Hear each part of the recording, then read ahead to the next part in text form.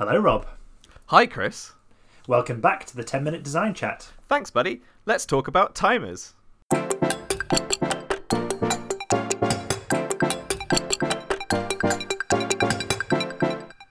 So, today we're talking about it. We're talking about the inevitable passage of time and how it's represented and abstracted in games, really. And this episode has to be less than 10 minutes today, Rob, because I've got to put jingles in, and if we don't do that, we are hypocrites and swindlers. So I think we just got to crack on. I completely agree. We are the 10-minute design chat, and it's the perfect time to talk about time. So let's just dive straight in. Chris, I'm not going to waste any time here. You've got 20 seconds, and I want to know as many timekeeping devices as possible. Doesn't have to be related to games. I mean in general. And then we're going to talk about some that actually do come up in games. So Chris, are you ready? I'm going to give you a 3-second countdown. 3, 2, 1, go! Okay, so the sun coming up and going down, Yep. watches, pocket and wrist implementations of those. We've got clocks, so cuckoo clocks, grandfather clocks, all the clocks you can handle. We've got sand timers, which are called egg timers sometimes. We've got cockerels, we've got sundials, we've got candles you can burn down. We've got drinking lots so that you have a full bladder in the morning and it wakes you up. And there it is. Full bladder. Did you mentioned something about that actually being a timer for people? Yeah, so I think it was the Celts or somebody who used to drink loads the night before a battle so they'd all wake up in the morning and not sleep through it, or something like that. There's a game idea in there. My sources may have to be checked for that, but sure. Great game idea for anyone listening. Drink a pint of water and make that part of the rules that you have to complete something in that time. Anywho, great suggestions there. Most of them don't relate to games, so let's talk about some that do relate to games. And I think we can't begin this episode unless we talk about the classic, the industry standard. It's got to be sand timers, Chris. Sand timers. Yeah, sand timers. Some people call them egg timers because you can time boiling an egg with them. So, yeah, you see these in lots of old games. So if you buy a compendium of games or you whack out something like Pictionary, you're going to probably have a sand timer in there. And you've seen them used in classic games where, you know, you've got a minute to complete a round to draw a picture in Pictionary and off you go. But also they're starting to appear in some modern games as well. Rob, I think you thought of some examples of this. I mean, Magic Maze, amazing game. This uses the timer, but the really interesting element of it is that there's time to turn the timer over, and you've actually got to time that turning of the timer because you actually only have the time left when you turn the timer. That's a mouthful, isn't it? Yeah. Do you have to time the time of timing the time of turning over the timer? Exactly that. The one that comes to mind for me is Kitchen Rush. So this is kind of a kitchen management game which is cooperative, and you are placing your chefs, which are sand timers, in different parts of the kitchen, and they have to stay there doing that task until the sand has all trickled through, and then you can move them to a different part of the kitchen. I think that's a really cool way of representing time in life. It's still abstracted, but it feels a bit more realistic. Yeah, it's like time and meeple. It makes the meeple feel like they have a purpose, I guess. But they don't have to just be sand timers, egg timers. They don't have to be like. They could be digital timers as well, Chris. We can be. Yep. We're a modern industry. We can use apps. And the first one that comes to my mind is One Night Ultimate Werewolf. You know, that game, ultimately, that app, that companion app, basically tells you how to set up. It runs the moderator for you, and then it gives you a timer, and it plays some nice music to go along with it. And I think that's just a nice, super quick, easy way for people to just get playing in those sort of games. And obviously, we've had Ben Moy on, Chris. We have, and Ben Moy's game Breakdancing Meeples doesn't need an app, but is enhanced by downloading the app, which essentially gives you some nice background music and gives you a timer for when you're rolling those meeples and getting them to all those stances. And I think that's one of the benefits of a digital timer. Obviously, they need to be made and things like that, but if it's an app, you can also introduce things into it, like you can introduce music, or you can introduce other visual things or thematic things to help the game.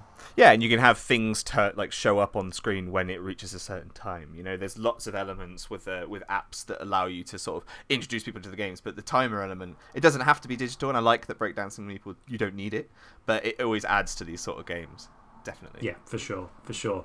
And then I suppose we're thinking so far about very traditional timing things, aren't we? But actually there's ways of representing time in an abstract way with cards and tokens and things like that. So you mentioned Gloomhaven, which you've been getting your teeth into. Yeah, Gloomhaven is one of my favorite uses of ultimately it's like a card timer.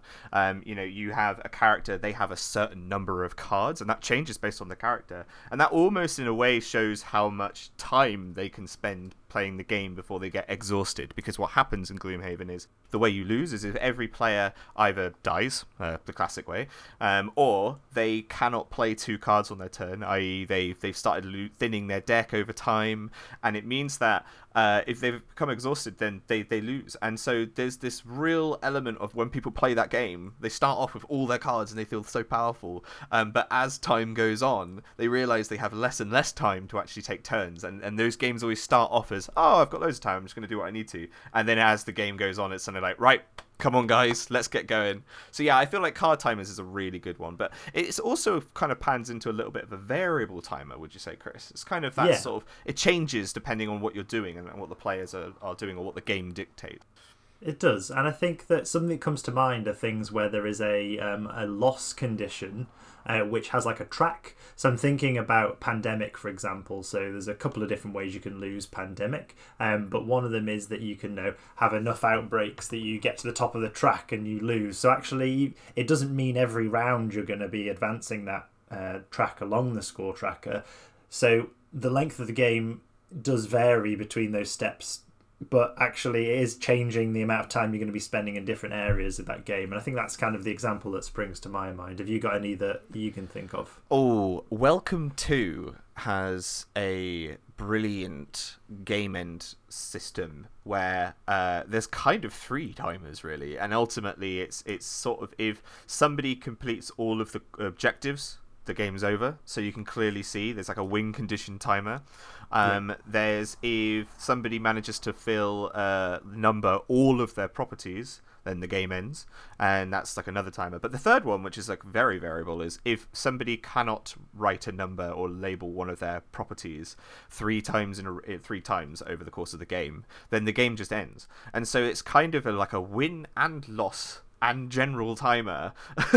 Depending on where you are at the end. Yeah, it depends on like what comes out. It depends on how well the players play. And it's obviously a lot of luck, but it means it never blindsides you. You always know if like the timing is gonna be coming to the end some point soon. And it's a little bit similar to like, Machi Koro kind of uses a win condition timer as well, where ultimately, very visibly, everyone has to build sort of I think it's 5 to 7 properties, these like master properties, depending on if you have the expansion or not. And once somebody completes their last one, then you end the game and they win. And even though it is like a win condition specifically, it is a timer because you can clearly see like, can I dawdle? Do I need to start like getting on with it because other players are starting like only 2 properties away? Oh god, I've got like 4 to build, and it just starts to push people along, which is probably one of the main uses of timers. And I think you mentioned Alhambra as well as a really interesting case. Yes, Alhambra is a sort of tile-laying game where you're building a market, but actually the scoring rounds, where they happen is variable. So basically there's some tokens shuffled into the pile, and when they're drawn out is when the scoring rounds happen. So you don't know whether it's going to be a short period of time or a long period of time before that first scoring round happens. So overall the game lasts the same amount of time, but the rounds themselves have a variable duration, which I think is interesting. And I mean, that brings us probably onto the last 2, which is really sort of score and rounds, really. Obviously, you've got things like Viticulture, where it's first past the post, once someone reaches a certain score. At the end of that round, see, we're tying those 2 together. At the end of that round, whoever has the most score wins. That's always a classic timer, something that you can run with. And also, you've got rounds, where basically this game is 8 rounds. At the end of 8 rounds, whoever wins. And it's a very clear-cut timer that obviously isn't real time, but it is something that sort of plods through. So, yeah, loads of uses for...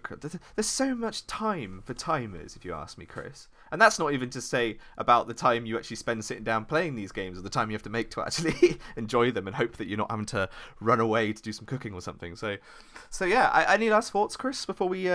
time out? Yeah, I suppose we think about game duration, but think about maybe how time's used within your games as well.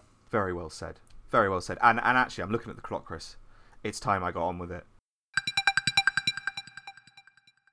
I'm going to say goodbye to you, Chris, and I'll see you at 10minutesdesignchallenge.co.uk. Thanks very much, Rob. We've done it. Hooray, within the time. I'll see you at boardgamebud.com. Thanks for listening. And don't forget to take some time for yourself.